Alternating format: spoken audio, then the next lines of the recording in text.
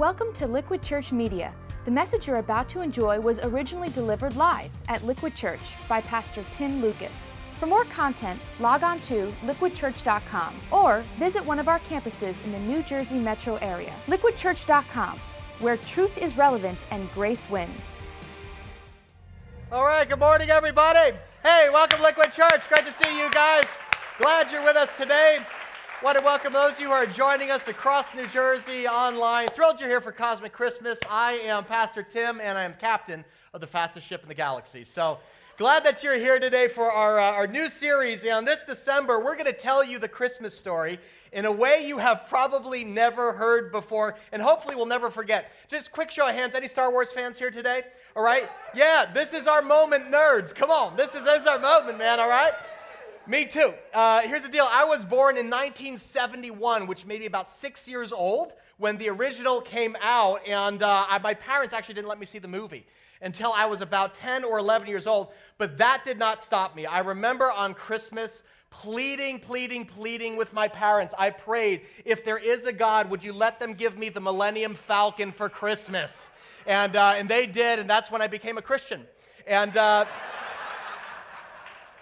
this was the start of my love affair. Hundreds of action figures, lightsabers, land speeders. My room was filled with the Death Star, and it's really funny because, we joke about it, but my Bible really was this book. This is my original book from 6 years old, the Star Wars storybook. I've held on to this all these years, and it begins with those famous words you can probably recite.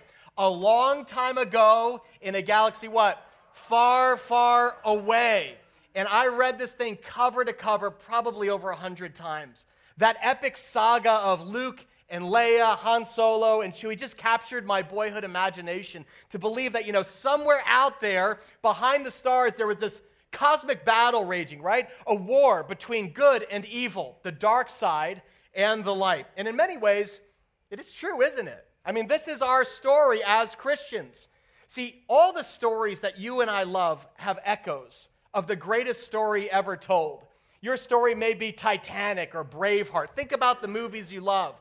But the greatest story ever told of Jesus Christ, our Lord and Savior, this December, we're going to tell you the story of Christmas from a perspective you've probably never heard before. It actually comes right out of the Bible, the last book of the Bible, the book of Revelation. And this tells the story of Christmas from heaven's perspective. There is a rogue emperor. There is a miraculous birth. There is an evil rebellion, and there is a bloody battle behind the stars between the forces of God and evil. And this is basically our approach for this series. For the next 3 weeks, we are going to bring together Scripture and Star Wars and tell the Christmas story in a way you've never heard before. Now, before I jump into Revelation, let me tell you what originally inspired this idea. As I said, when I was a kid, like 10 or 11 years old, I would spend hours leading up to Christmas playing under the Christmas tree with this nativity set that my parents gave me. How many of you have a nativity set? You got like one of these little things, right?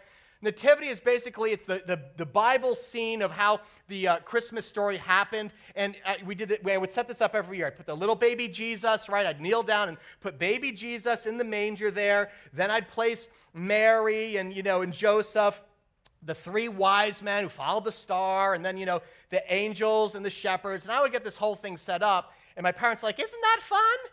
And I was like 10 years old. I'm like, not really? Honestly, man, I'm like 10 years old. I'm like, silent night, holy, boring. And my heart wanted more adventure than that. And it's really funny because what happened is one Christmas, I got this idea, and it's a crazy thing to say, but I actually took out my shoebox full of Star Wars action figures and began replacing them one by one. I kicked out Mary and Joseph. They were gone, and in their place, you can roll that there real quickly, I put Princess Leia and Han Solo. I basically hijacked the nativity, okay? I said, these guys will guard Jesus better than Joseph and Mary can. Then I kicked out the three wise men. I put C-3PO, R2-D2, little Yoda in there. We didn't have a cow in the barn. We had Chewbacca in the stable.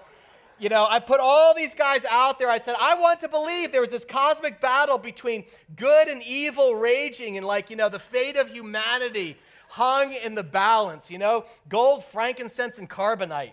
I really, that was my dream. And imagine my surprise when a few years later I read Revelation 12 for the first time. Can I ask, have you ever read the description of Christmas from Revelation 12? It's not the description you will find on any Hallmark card, I guarantee you that. Probably because no artist, including George Lucas, could do it justice.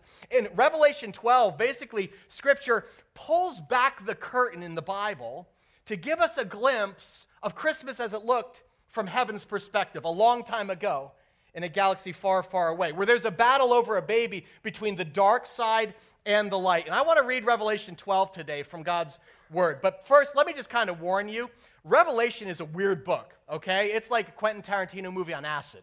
There is like some crazy stuff in here. There's strange language. There's these disturbing symbols we're going to read.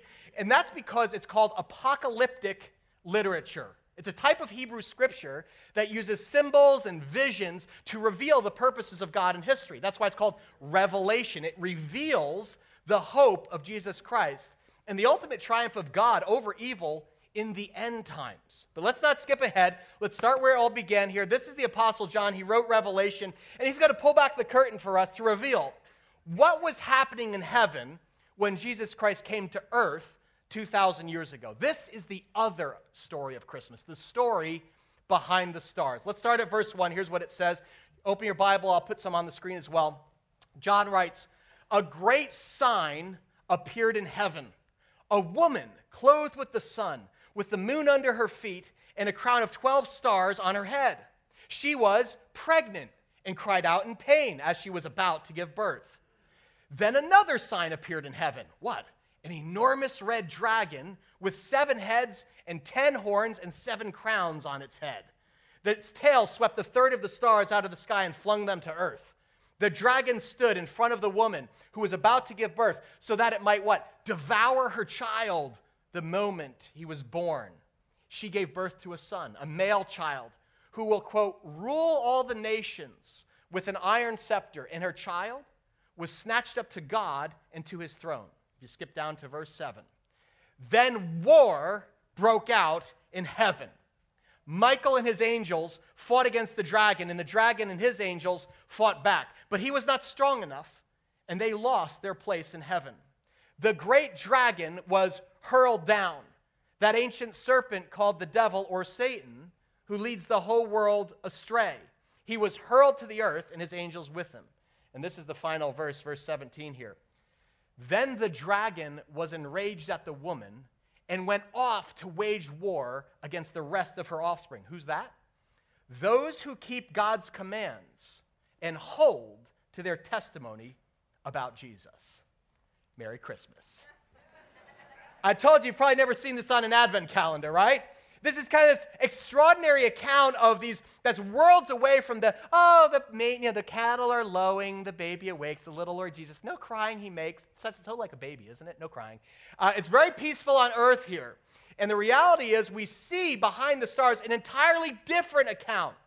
And it's not surprising because at Christmas, we don't typically read Revelation. In fact, we go to the first books of the Gospels, Matthew or Luke, to read the account of Jesus' birth. That's where we learn that the Holy Spirit appeared to the Virgin Mary and said, "You're going to be pregnant with the Son of God." And then Joseph took her to be his wife, and they had to go to Bethlehem, right? There was no room at the inn. And then the wise men followed the star, and they came and worshiped him, and the angels sang. That's where we read the first biblical account of Christmas on the earth. But maybe you're too familiar with that story. Maybe because of all the Christmas carols and the cards, you are too familiar and you've lost sight of the cosmic significance of Christ's birth. That's where Revelation 12 comes in. On earth, all may have been peaceful and quiet, but in heaven, according to Scripture, war broke out. A bloody battle was underway in the spiritual realm. The account you just read here in Revelation 12 reveals this kind of cosmic combat between God and his legion of angels trying to deliver a Savior to our world, and Satan and his demonic forces trying to destroy that child at all costs. Now, I'm going to make a disclaimer here. If you're visiting today, buckle up, okay? I get this. Maybe your friend invited you, and you're like, what did I walk into here? Maybe you're not a Christian or you're not familiar with the Bible. That's awesome. We are so glad you're here. I get that this can seem kind of strange and confusing, but here's the cool part. Tomorrow at work, they're going to say to you, what'd you do this week? And say, I just studied a little Hebrew apocalyptic literature. You're going to get to actually learn a little bit something here that the majority of Christians don't even know about. So let's kind of decode this together. It's like a puzzle. It's kind of fun to figure out. I see some of you already kind of figured it out. Look at verse 1. Who is this? It says, a great sign appeared in heaven, a woman clothed with the sun, moon under her feet, crown of 12 stars on her head. Who is that? Anybody? It's not Princess Leia. It is Mary, of course. And you're like, well, how do you get that? Here's the deal. In Revelation, numbers are very important. And you notice she has a crown of 12 stars on her head. What's 12 represent? The 12 tribes of Israel. So this is an allusion to Mary, the Jewish virgin chosen to give birth to the Jewish Messiah. Verse 2 says she's at the moment of delivery. It says she was pregnant and cried out in pain. She's about to give birth. And then suddenly, in verse 3, this other sign appears in heaven, but it's a lot more sinister. It says an enormous red dragon with 7 heads and 10 horns. And this is interesting because in Hebrew thought, the number 7 is like the perfect number. But the number 10 represents great satanic power. Who is this? Look at verse 9. The red dragon is that ancient serpent called the devil or Satan, who leads the whole world astray. Yes, evil is real. Yes, Satan is alive and active. Merry Christmas. Notice that it says the dragon stood in front of the woman, Mary, who's about to give birth so that it might devour her child the moment he was born. What is that? Does anybody know? That's the sign in heaven. What's the corresponding reality on earth? Well, we know in the Gospels, that the king of the Jews, King Herod at that time, caught wind of a newborn king who he saw as a threat to his throne. So what did King Herod do? Well, according to historical record, he ordered the execution of all baby boys under the age of 2, a massacre in Israel. Matthew 2 puts it this way. It says, an angel of the Lord appeared to Joseph in a dream. Get up, he said, take the child, his mother, escape to Egypt. Stay there till I tell you, for Herod's going to search for the child and kill him. And sure enough, according to historical record, that's exactly what Herod did. See, Herod worked for the original evil empire. His name was Caesar Augustus. He was the emperor of Rome, and Herod was a lackey to him, and Herod was obsessed with staying in power. And it says this, so Herod gave orders to kill all the boys in Bethlehem and its vicinity who were 2 years old and under. This is the record of the first ethnic cleansing. Yes, evil's real. So is satanic power. Have yourself a merry little Christmas. So catch this. On Christmas Eve, there are 2 clashing forces behind the stars. You have Mary in anguish trying to give birth to life and salvation, and Satan trying to bring death and destruction. The dark side and the light. Verse 5 says, the dragon lunges at the child, but it's too late. It says, she gave birth to a son, a male child, who will rule all the nations with an iron scepter. Who's that? Jesus. This is John's way of telling us that this is the Messiah. This is the chosen one. This was the one who was predicted thousands of years before by the prophet Isaiah, who's going to rule the nations and set this broken world right together. And the Christ child is born under the protection of heaven. It says her child was snatched up to God and to his throne. And thus begins a battle over a baby. Let me unholster my blaster for this line. This is an amazing line. Big voice together. You ready? Then war broke out in heaven. Michael and his angels fought against the dragon, and the dragon and his angels fought back. Again, I want you to imagine the scene from heaven's perspective on Christmas. There are swords clashing. There are soldiers screaming. There are demons raging. There is smoke and bloodshed. This is a picture of intense spiritual warfare happening. And see, this stands in contrast to how we think about God, how we think about his universe. Notice the angels in Revelation are not little fluffy guys sitting on clouds, playing their harps. The heavenly host in the Hebrew literally translates to armies of heaven. In other words, angels are cosmic warriors. They are God's special operations, and they are on the front lines of this war in heaven. And under the command of God himself, they battle the face of evil in this defining moment of cosmic combat. And the great dragon was hurled down, This is the original. Oh, great. Yeah, I love it. We're pumped. Man. Did I tell you my last name is Lucas? If I was related, I wouldn't be doing this. This is the face of Christmas. This is the original war behind the stars, the epic battle between good and evil. And yes, the fate of the universe does hang in the balance. I mean, does this seem like out of this world to you? Author Philip Yancey notes that in daily life, we have two parallel histories occurring at every time. There's what's happening on earth, and then there's what's happening in heaven. But what Revelation does is it says there's not two worlds. We view them together. And on earth, we see the cosmic impact of what happens in heaven. On earth, a baby was born, a king got wind of it, and a chase ensued. But Yancey writes, in heaven, the great invasion had begun. A daring raid by the ruler of the forces of good into the universe's seat of evil. See, guys, this is where the original rebellion began. We always think, well, we go back to Adam and Eve. No. The original rebellion began in heaven and spilled over onto earth. Satan does not dwell in heaven anymore, according to Scripture. Where does he live, according to verse 8?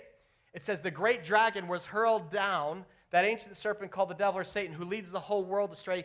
He was hurled to the where? Earth, and his angels with him.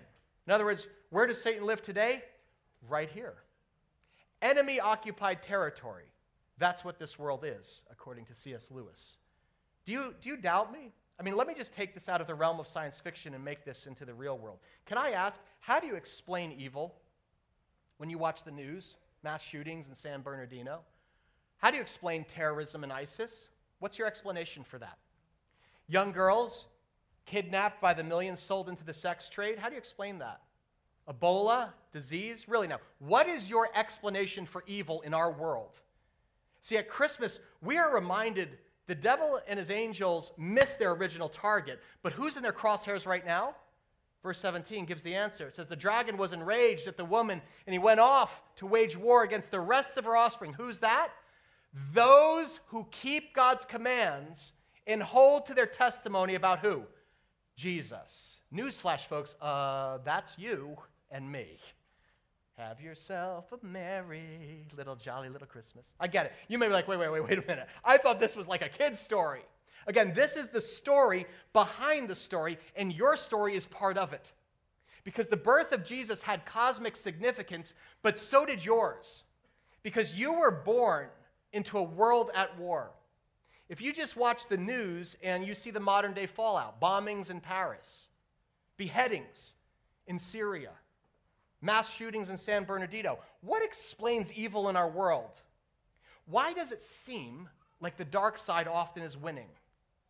At Christmas, you and I are reminded that the truest reality of this world around us, our lives on earth, is that as children of God, our struggle is not against flesh and blood, but against the rulers, the authorities, the powers of this dark world, and against who? Let's say it together. The spiritual forces of evil in the heavenly realms. So Satan may have lost the original battle that first Christmas, but now we're the ones he's out to destroy. The Bible calls him the enemy of our souls, and he's responsible for the chaos and the carnage and the cancer we see everywhere in our fallen world. He's to blame for the sin and temptation that keep us enslaved by anger and pride and jealousy and greed, the hardness of heart, the pride of life that keeps us estranged from our Father in heaven. I doubt that God, we saw in the New York Post, right? God can't fix this, and alienated from each other. This is where you and I live day to day, according to the Bible, on a cosmic battlefield. I know it seems unreal because it's like, well, I just live in suburban New Jersey, going to work and school and shopping. But reality is, Scripture confronts us with the truth that you and I were born onto the front lines of a fierce spiritual battle between the dark side and the light. And what George Lucas calls the force, we call faith. As believers, we have the Holy Spirit, which is the power of God inside of you. And Christmas was the original great invasion. God sending his Son to this planet and then to inhabit his people through the Holy Spirit, to ransom them from Satan, sin, and death, to forgive our sin, and to rescue us from fear and hatred. So you always have these two worlds, guys. There's your everyday story on earth, and then there's a spiritual reality of your life with God. See, you were created by God and on purpose by God. Until you get your head around that, life will not make sense. You are a spiritual being created in God's image, which means you have a soul. You will live forever.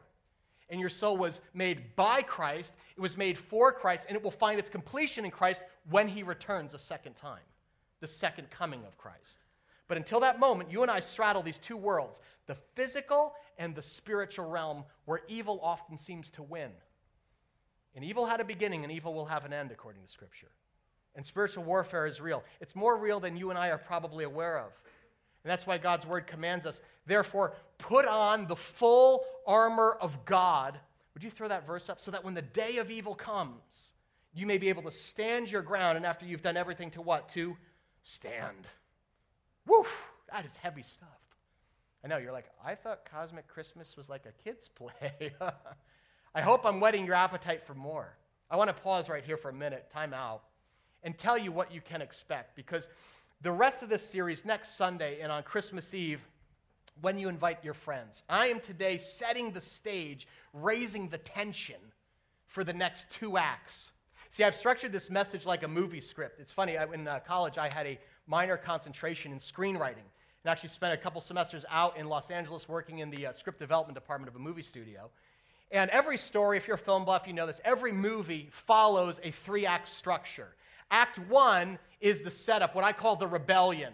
It establishes the main characters, who's good and bad, but then there's this conflict, this incident that happens that sets this love story in a life or death battle. Again, think of the movies you love.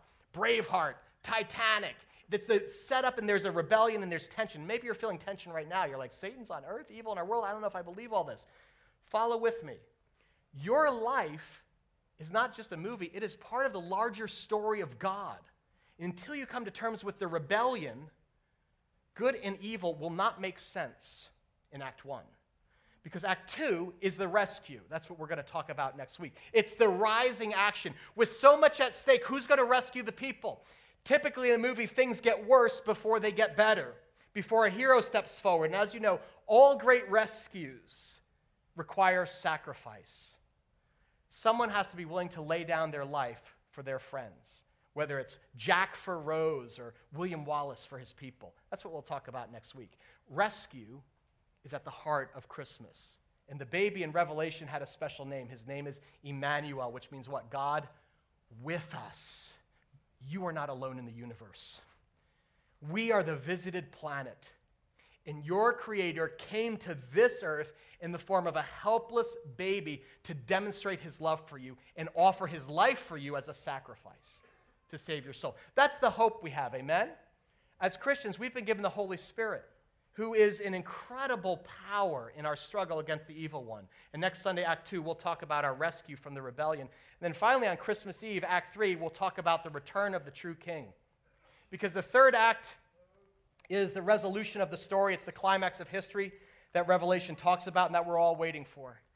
When good finally conquers evil once and for all and the dark side is defeated by light. See, that's the second coming. Did you know? That's the second advent. You know what the word advent means? Advent means coming.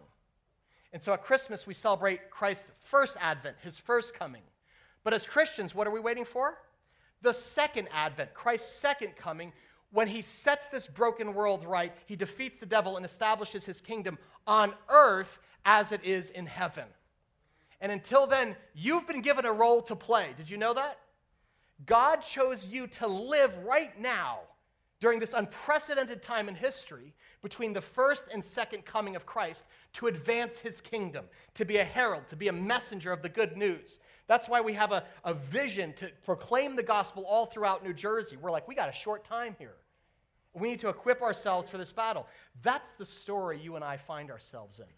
So this week, I've introduced you to the rebellion in Act 1. Next Sunday, we'll look at the rescue in Act 2. And then on Christmas Eve, I'm going to connect the dots for all of your family and friends. We're going to pull it together.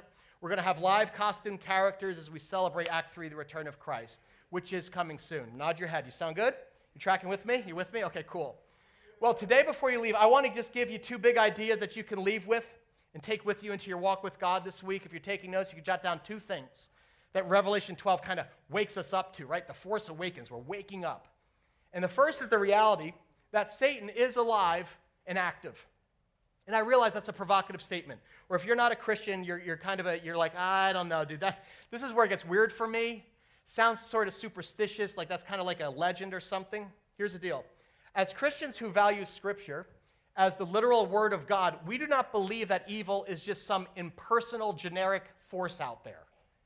Scripture is very clear that Satan is a created being. In fact, before that, he was what? An angel of God whose original name was Lucifer. You know what that means? Light, the angel of light. And the Bible says that Lucifer was both beautiful and consumed with pride. In other words, he wanted to be worshipped above God. So there's this rebellion in heaven that you just read in Revelation 12. But according to Scripture, he's cast down to the earth along with, it says, a third of the stars were swept out of the sky and flung to earth. That's a Hebrew reference to the fallen angels, about a third of the angels in heaven who are now demons that inhabit the earth. And now, although Satan has been defeated positionally by the death and resurrection of Jesus Christ, he is still alive, he is still active. Revelation says he knows his time is short, but he has a long leash. And as I asked before, how else do you explain evil in our world?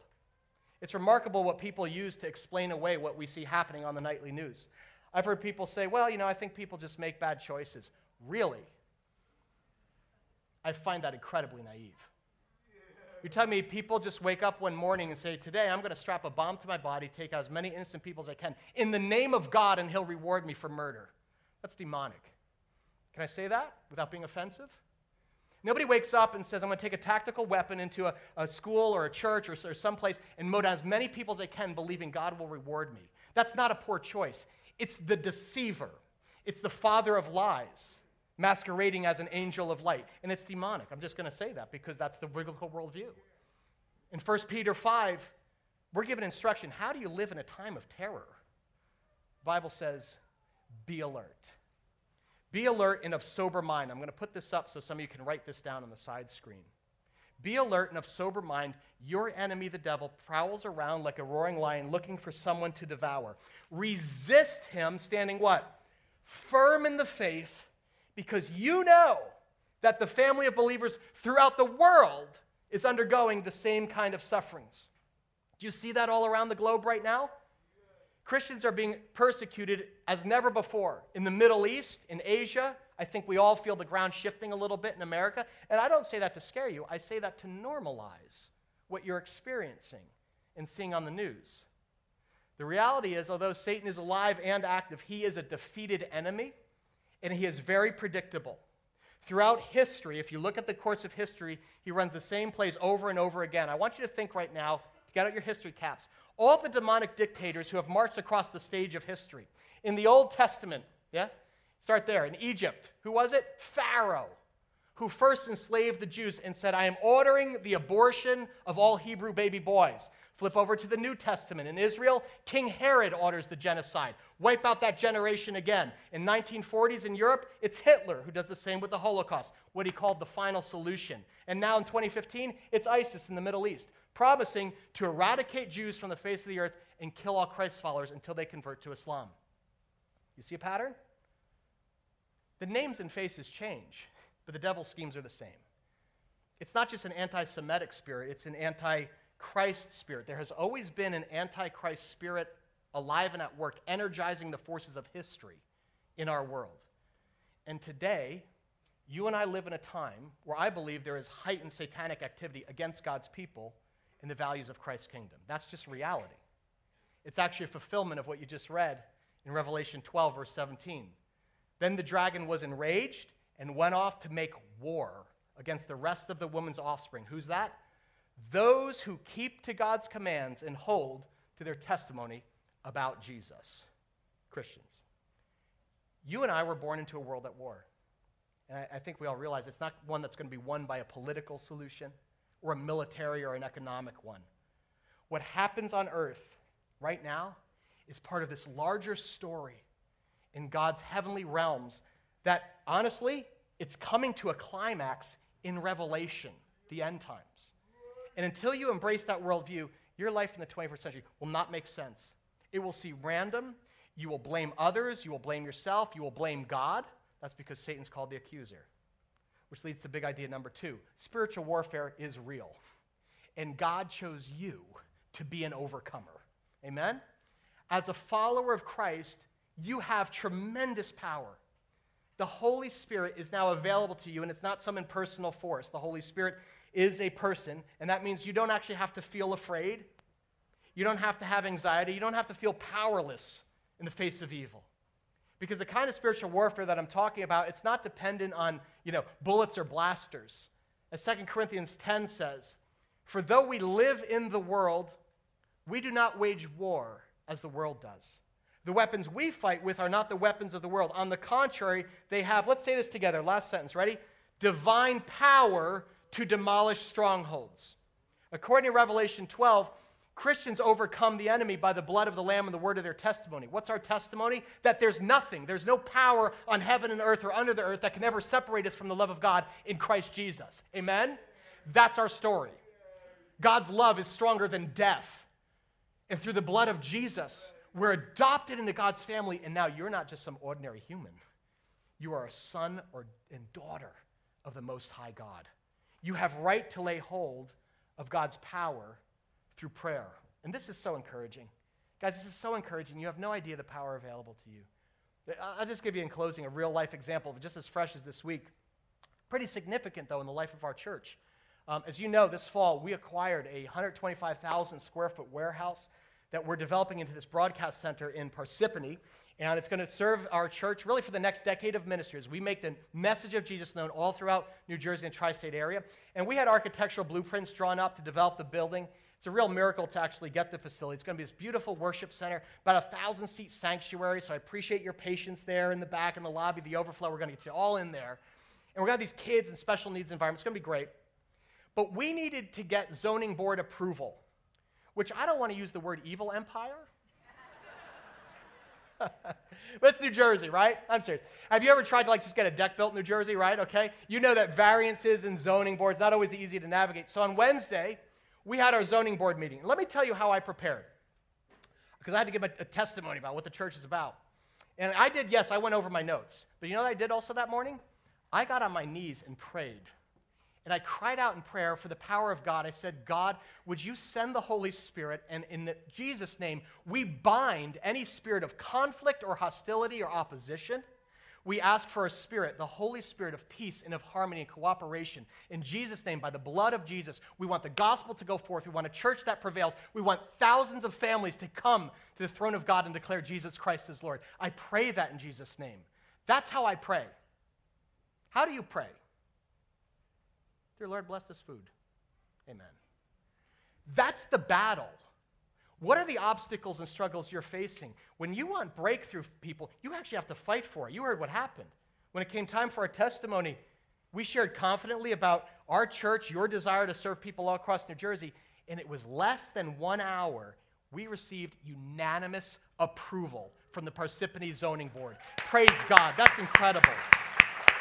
Here's what's so fun. Our attorney afterwards said, "Hey, congratulations." And I said, this is remarkable. I go, "Is this how it always goes?" He goes, "No." He goes, "I think your church, Liquid, just set the New Jersey record for fastest approval of a church. I have done this for 30 years. I have never seen it go that quickly and smoothly." And I was like, "That's amazing." He goes, "Well, you guys just seem to have so much, positive energy." I said, "Yeah, we call that the Holy Spirit." Pastor Rich was like, "We call it the Force." It's amazing, guys. We received unanimous approval for all 3 variances, usage, parking, signage, with no conditions. And you could just feel the Holy Spirit move in a palpable way. The mayor stopped by. He said, "Welcome, Parsippany. We're so glad to have you. We're so glad to have your church here." Guys, that's called spiritual victory. That's the power of prayer at work. If God is for you, who can be against you? Amen? Greater is he who's in you than he who's in the world. I just want you to be clear. I want to be clear on this and give credit where credit's due. That's not the result of careful planning, though plan we did. It is not the result of strong legal representation, though that we had. Pure and simple, it was the power of God at work. It was the answer to the prayers of our warriors in this church who fight from their knees. That's how you wage war in heaven, from your knees. That's why we have prayer teams at every campus. Our prayer warriors are basically the Jedi Knights of this church. They don't fight fair. They fight from the knees, and in Christ, we have the victory. Amen? So I want you to be encouraged. Whatever obstacle you're facing with Christ, we have actually overcome the enemy. Through Christ, you have been saved for eternity, and you've been covered in the blood of Jesus and have the Holy Spirit now as a deposit guaranteeing what is to come. So no matter what circumstances you're facing, with Christ, you can win the battle. You can have peace in a time of terror. You can have confidence in a time of great uncertainty, in the face of tremendous obstacles. So I want you to keep this in mind this week, because next Sunday we're going to talk about our rescue in Act 2 of Cosmic Christmas. But today, go into the Advent season. We're thinking about the arrival of Christ. God sent a Savior into this world, and his name is Emmanuel, meaning God is with you. And greater is he who's in you than he who is in the world. Amen? Let's stand together for prayer and our final worship song. Father God, we thank you for revelation, for what you're revealing to us. I pray now in the name of Jesus that the Holy Spirit would seal over your truth. Father God, awaken us to your truth at Christmas. Father God, the great invasion has begun. Pour out your Holy Spirit now on the men and women in this church. Father God, may we boldly proclaim the name of Jesus. We won't back down, Father. We won't be shy about that. Father God, all of eternity now is headed to one day every tongue will confess and every knee shall bow that Jesus Christ is Lord over all. Thank you that you've started here. We thank you for your church. We thank you for what you did this week. And Father, we can't wait to celebrate your Son, Jesus, on Christmas. It's in his name we pray and give him glory. Everybody said, amen. Thanks for listening to Liquid Church Media. If you were inspired or challenged by today's message, we hope you'll tell a friend. For more content, log on to liquidchurch.com or visit one of our campuses in the New Jersey metro area. liquidchurch.com, where truth is relevant and grace wins.